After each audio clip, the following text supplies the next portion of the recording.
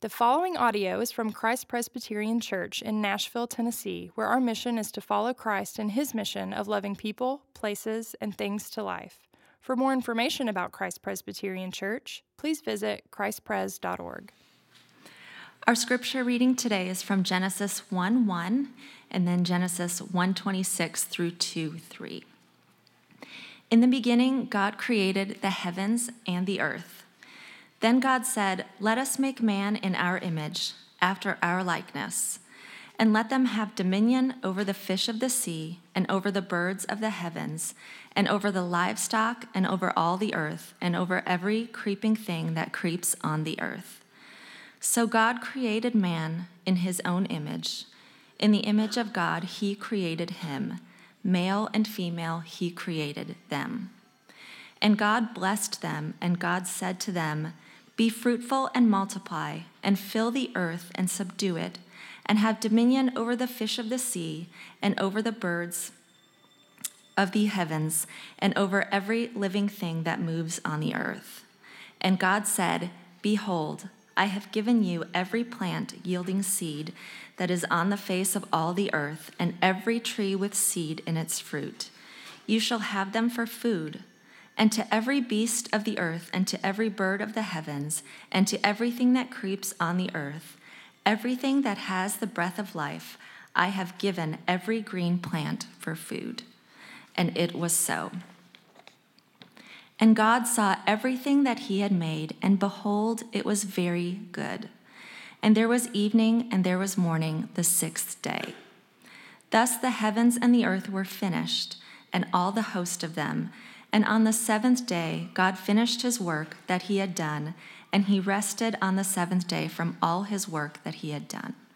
So God blessed the seventh day and made it holy, because on it God rested from all his work that he had done in creation.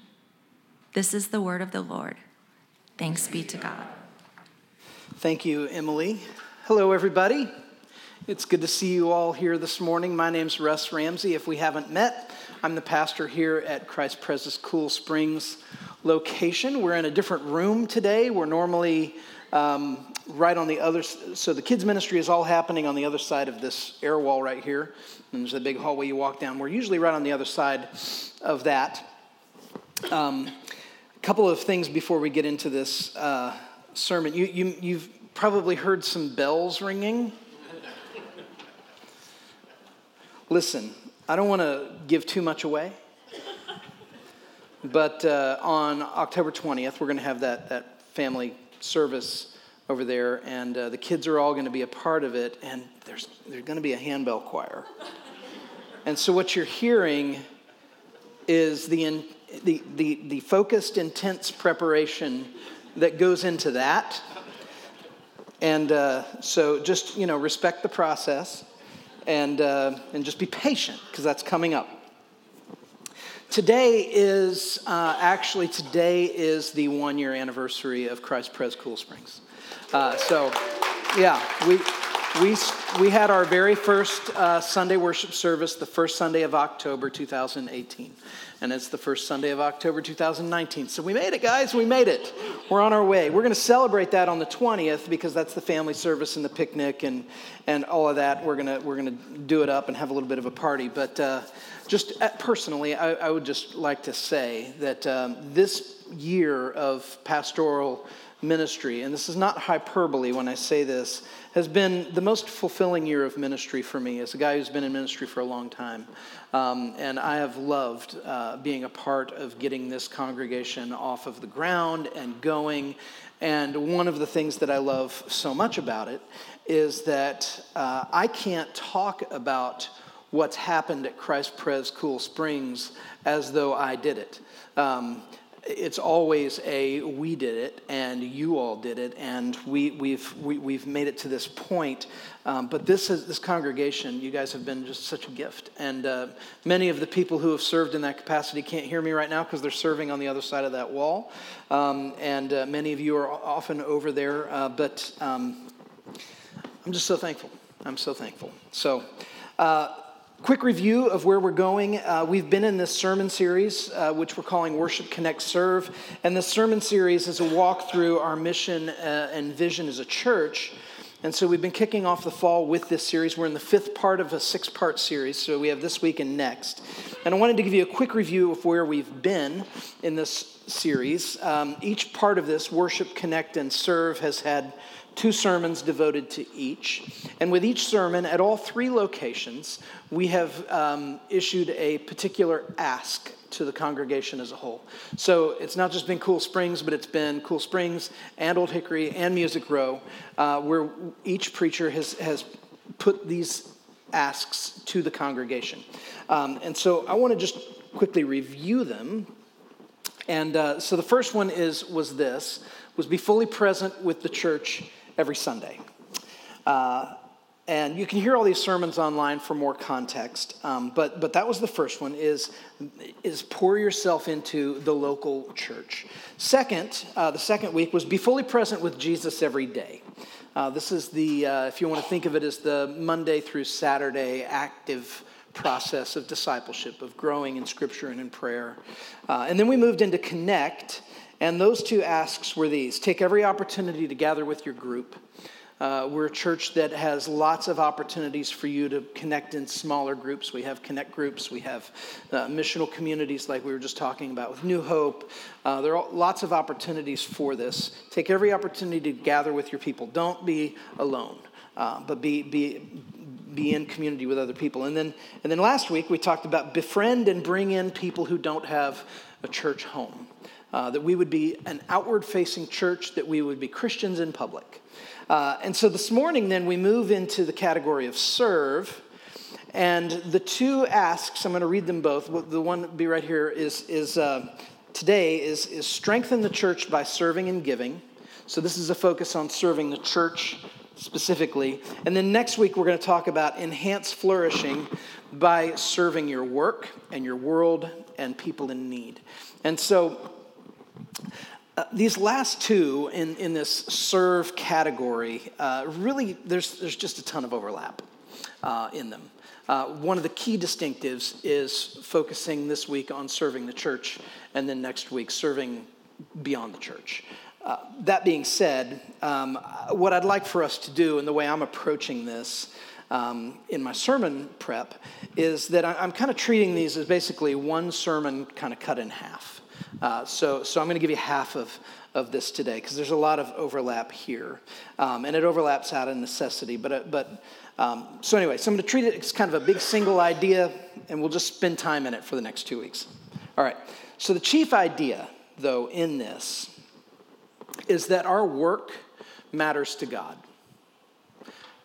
Our work matters to God. I grew up thinking that a job was a necessary evil, something that you just had to do in order to pay bills. But when you look at what Scripture has to say about work, what we learn is that we were created to work. Work is not an effect of the fall.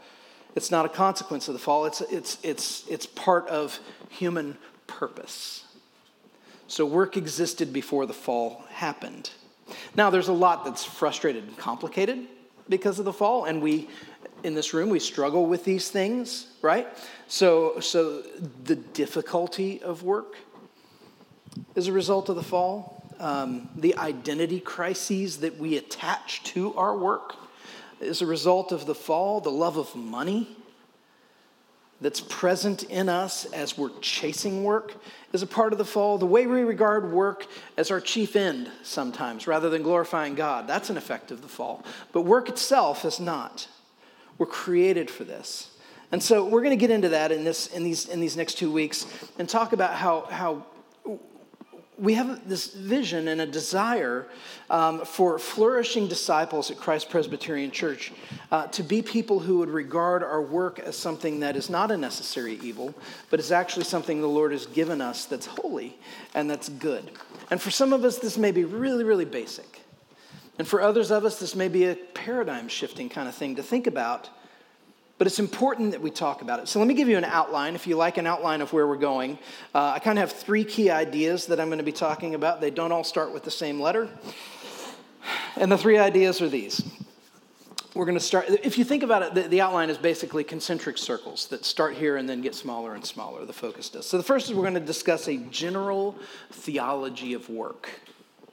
And then in that, we're going to talk about specifically calling and vocation.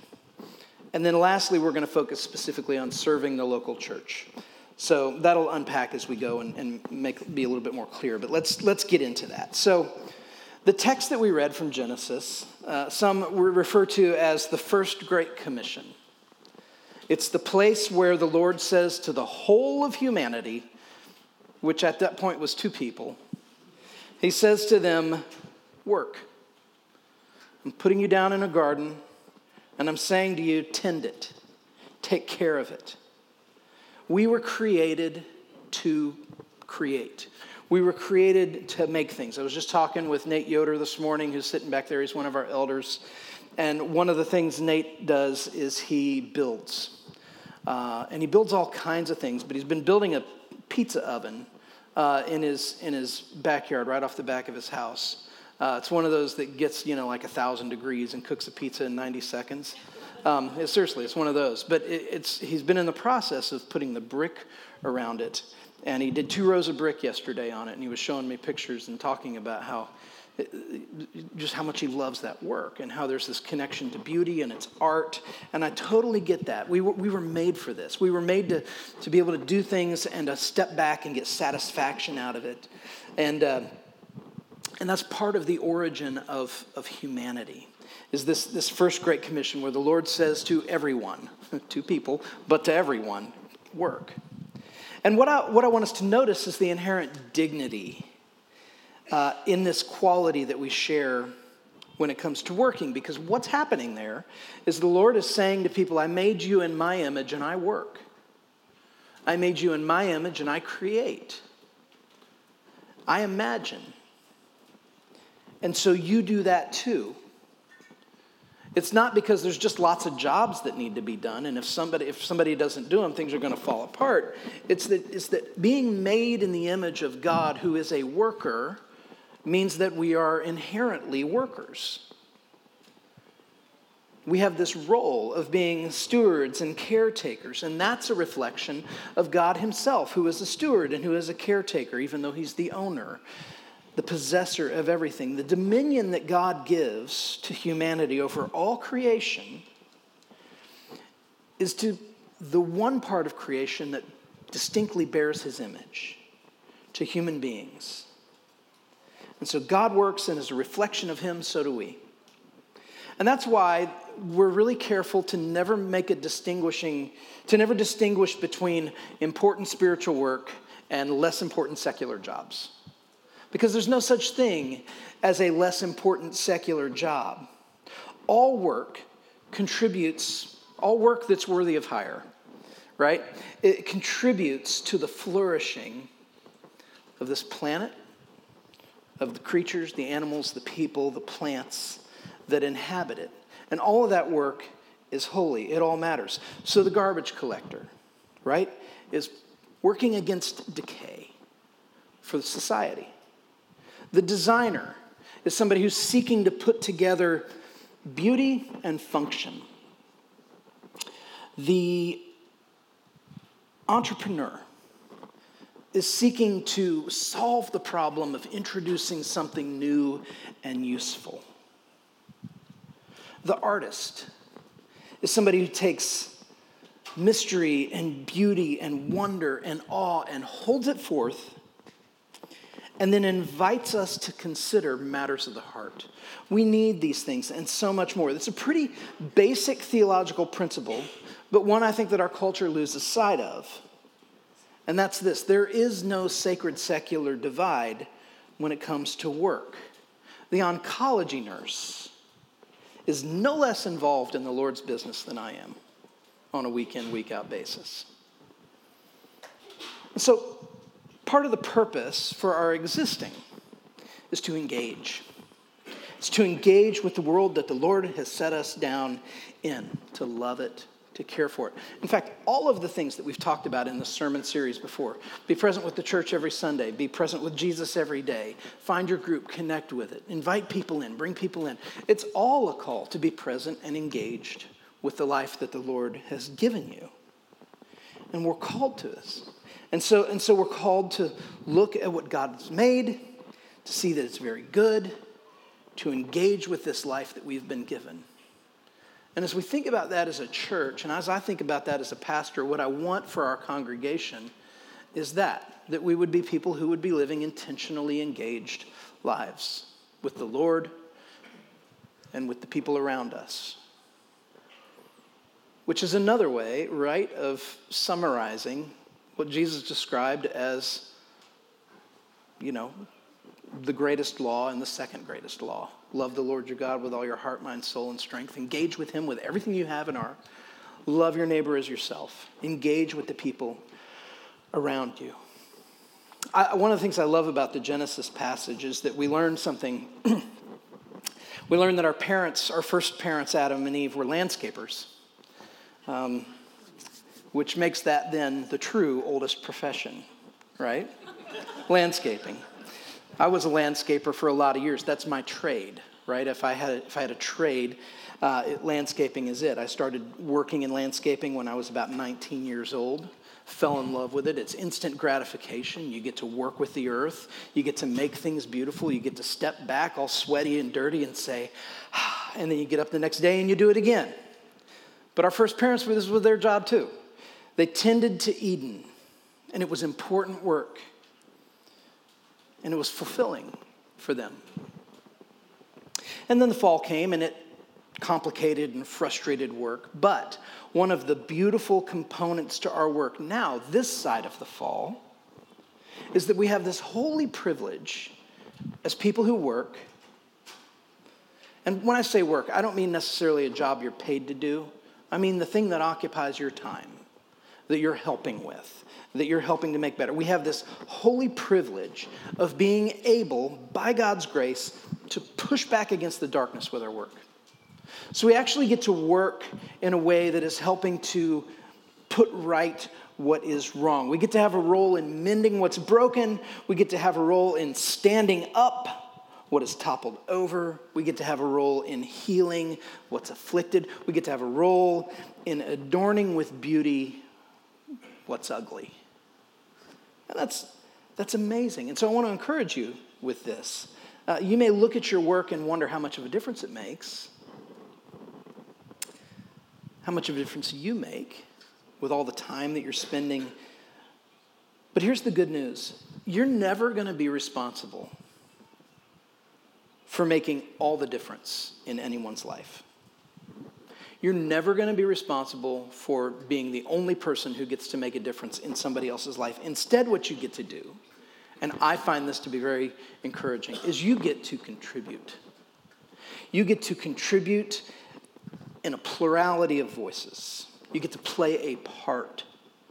And that part you play gets added to the myriad of other parts that other people play. And so you come alongside and you do this while this other person is doing this other thing, but they come together and they help each other and they flesh out the picture. I think about this with counselors. There are counselors in the room here, people who this is what they do for their work, is they counsel with people. And counselors know they're not fixers. They're not people who have this magic book that has all the answers to all the frustrations that people are going through, has all the cures to all of the wounds people experience. But what they get to do is they get to play a part in helping that person who's lost in the woods find the trail again. And I so admire that.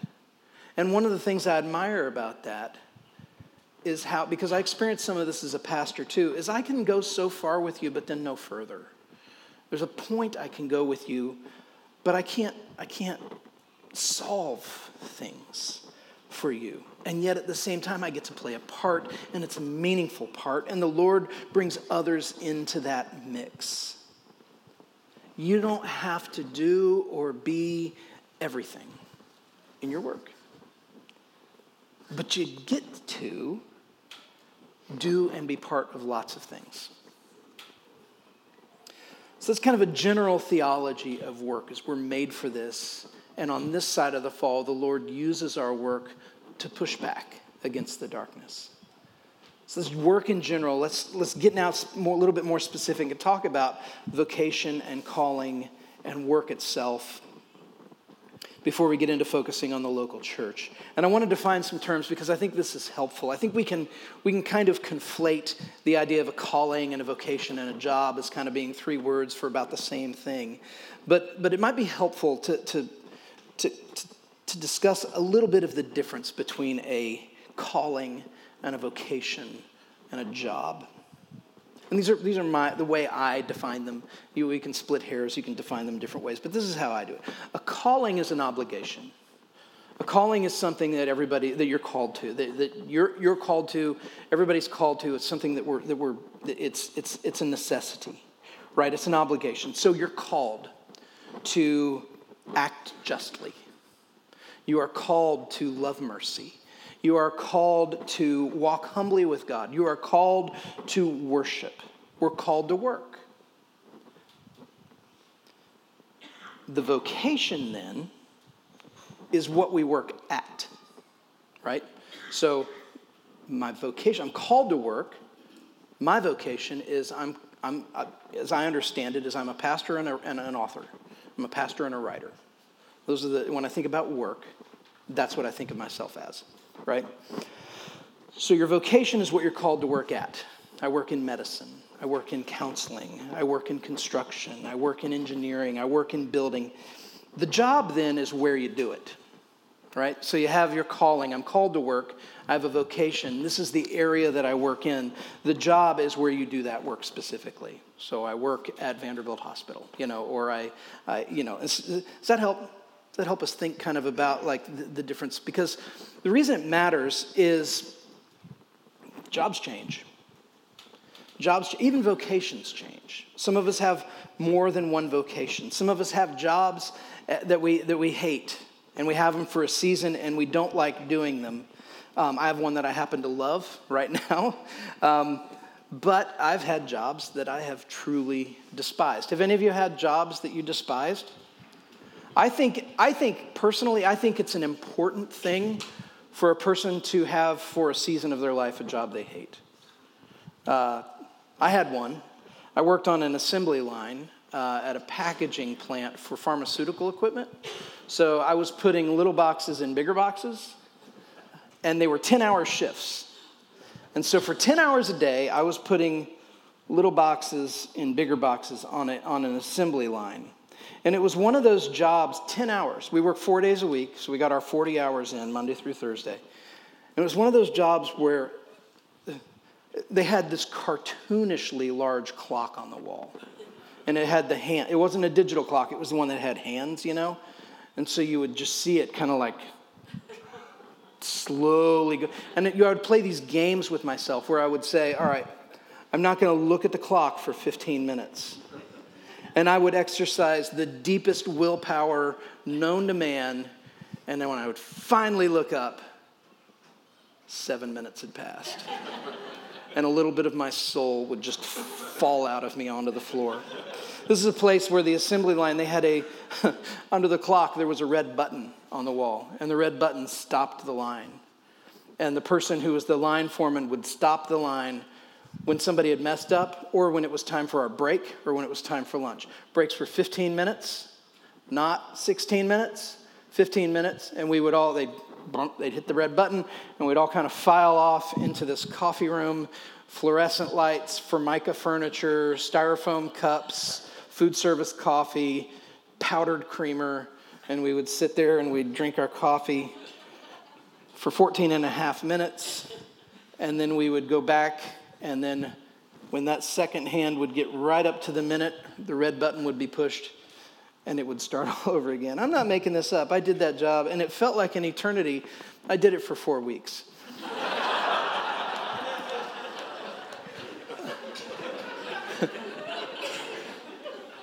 But it felt like I should have been given a silver watch when I was done. Oh, the other thing about that job that was really funny, this is completely off topic.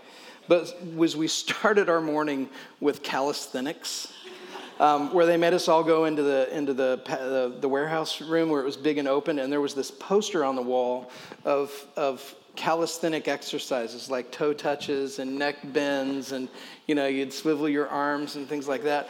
And everybody had to take a turn leading it, which meant you stood by the poster and looked at it and said, okay, toe touches. Let's do 4 of these. And so we all had, it was good comedy. Anyway, it was a job I hated. Some of us have jobs like that, and we don't stay in them forever. Some of us move around in our work. We have several careers, right? I love hearing stories of people who spent 25 years doing one thing and then just started another vocation later in life, started another career path completely. Many of us do more than one job in this town. You throw a rock, you're going to hit somebody who tax season is very complicated because there's so many different jobs that we cobble together to make a living. Some people, it's rare, but some people find a job and they work it until they retire. They stay at the same place. This used to happen more often than it does now, but it's a very rare thing. But jobs change. Vocations even change. And there's great freedom here, right? The teacher can go sell real estate. The data analyst can join the Forest Service. The salesperson can buy a food truck, right? We can do things like this. Vocations and jobs change. But the call to work doesn't change.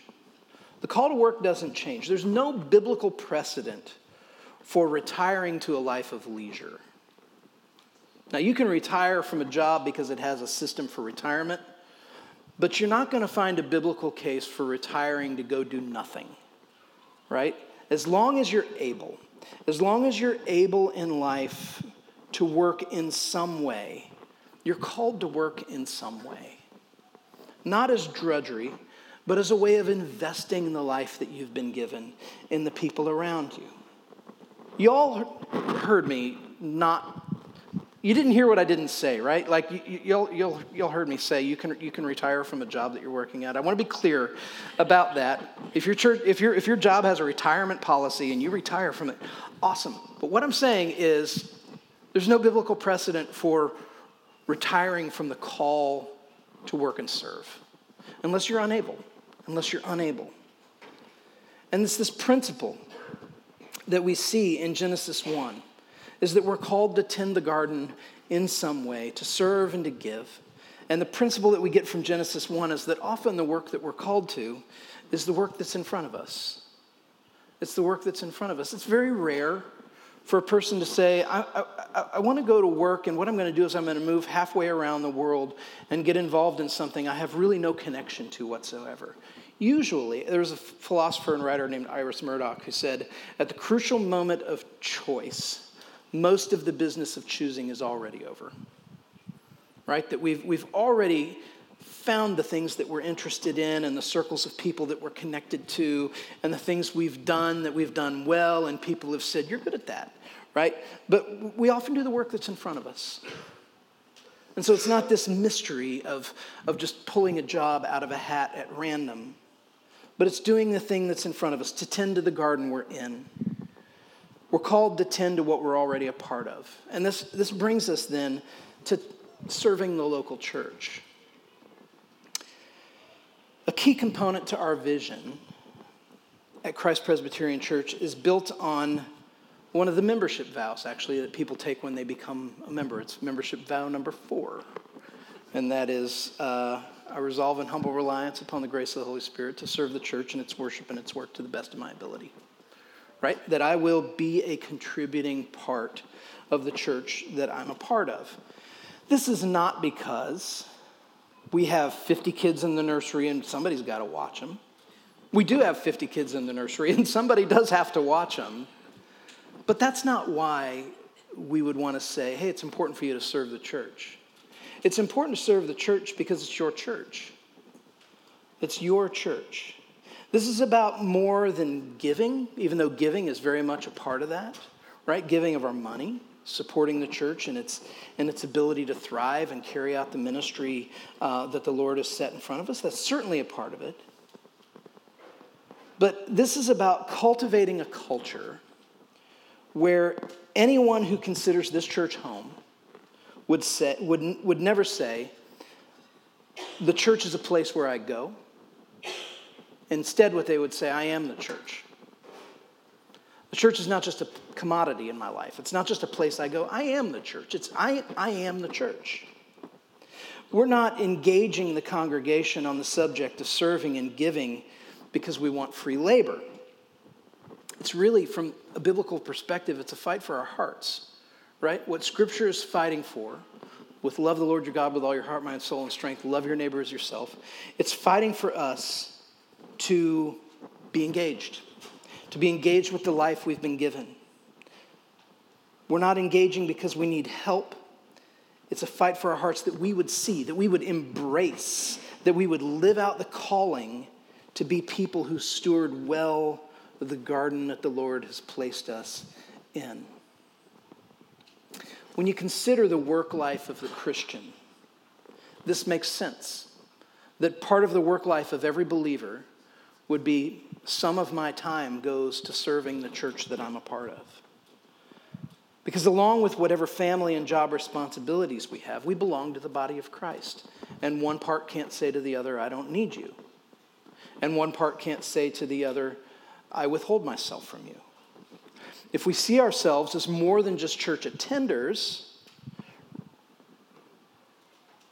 and we see ourselves rather as the church itself, then part of the work in front of us, part of the garden that we're in, is to pour ourselves into the life of the local church and to serve in that way. We're to be part of this community of faith. And so the maturing member of this community doesn't just take, but they give and they serve and they invest. And part of the joy for me, frankly, has been of serving this particular congregation is I'm not making this up. Our congregation, among Christ Pres and people who visit here, we have a reputation.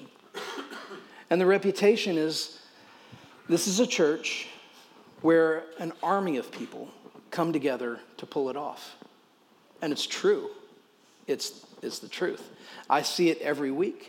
I hear from people who visit, people who are out of town, people who have come to help in the music team, who have looked at this congregation and have said it's impressive what's happening here, the way people come together to make this happen. And my response to that is always, isn't it amazing? Isn't it amazing? It's one of my great joys of seeing how many of you serve in so many ways. When I was a young pastor in Kansas City, my first church that I was leading, we would have need for volunteers, and I didn't really know how to ask people to serve very well. And so one of the things I would do from time to time is I would see a need in the church, and I would go up to somebody in the church, and I would say, would you do me a favor? And one of the older people in our church came along, put his arm around me, and said, you need to stop saying that. You need to stop treating serving the church as though it's a personal favor to you. As though if you could, you would do everything. You're just at capacity. And so you need somebody to come in and help you and do you a favor. That was important for me to hear. Because what he was saying is, look, if somebody's serving in the church, Pastor, they're not doing you a favor. And it's me, I would be disrespecting the role that the church plays by suggesting that anybody who's serving here, that all it is a favor to me. Because it's not. This is a community of faith where we are together and we're building and we're deepening in this. Your service to the local church that you're a part of is an extension of your work life as a believer. It's an extension of your calling to be engaged. And that's really what we're after with every sermon in this series, is that we would be people who are engaged with this life that we've been given. We're not called to work ourselves to death. God himself rested from his work, and he made it a command for us to rest as well, and to keep this day holy, that rest would be part of the rhythm of living an intentional life. But that intentional life is one that is marked by worship, and it's marked by connection, and it's marked by service. And it's the kind of life we're called to.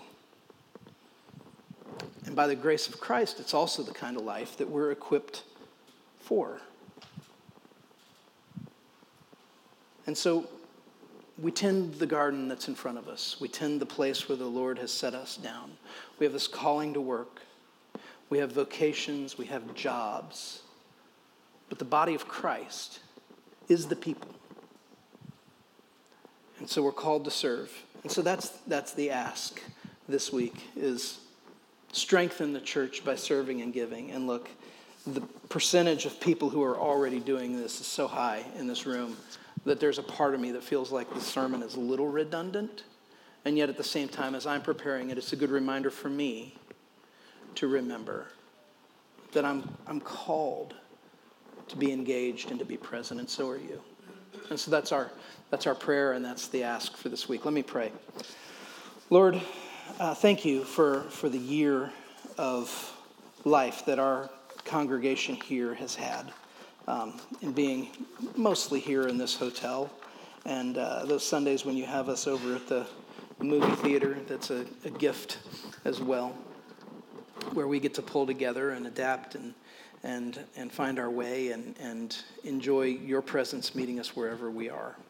Lord, thank you for the call that you've given us to a life that is engaged, that your desire for your people is not that we would just kind of hunker down and wait for the end, that we wouldn't be people whose primary objective in this life is just to get through it so that we can go be with you in glory, but that in this life now, you call us to engage, you call us to invest, and you use that investment and that engagement to push back the darkness.